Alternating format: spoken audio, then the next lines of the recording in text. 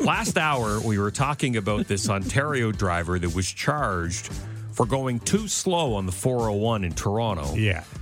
Charged with going 60 in the posted 100, which is way too slow. Yeah, it really is. Way too slow. Yeah.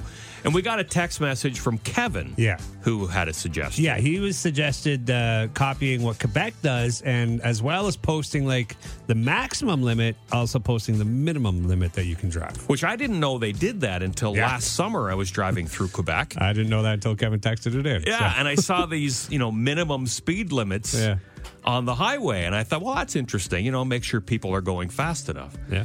So we got a phone call from our good buddy Captain Morgan about us taking the lead from Quebec when it comes to our highway speed signs. And just before we play the call, the following views and opinions expressed are those of the caller and do not reflect the views and opinions of the Wolf Morning Show. All right, so here's the call that we got. I just have one question for you. Really? Are we going to start taking driving advice from Quebec? We're not even allowed to go right on a red, man. Their drivers are terrible.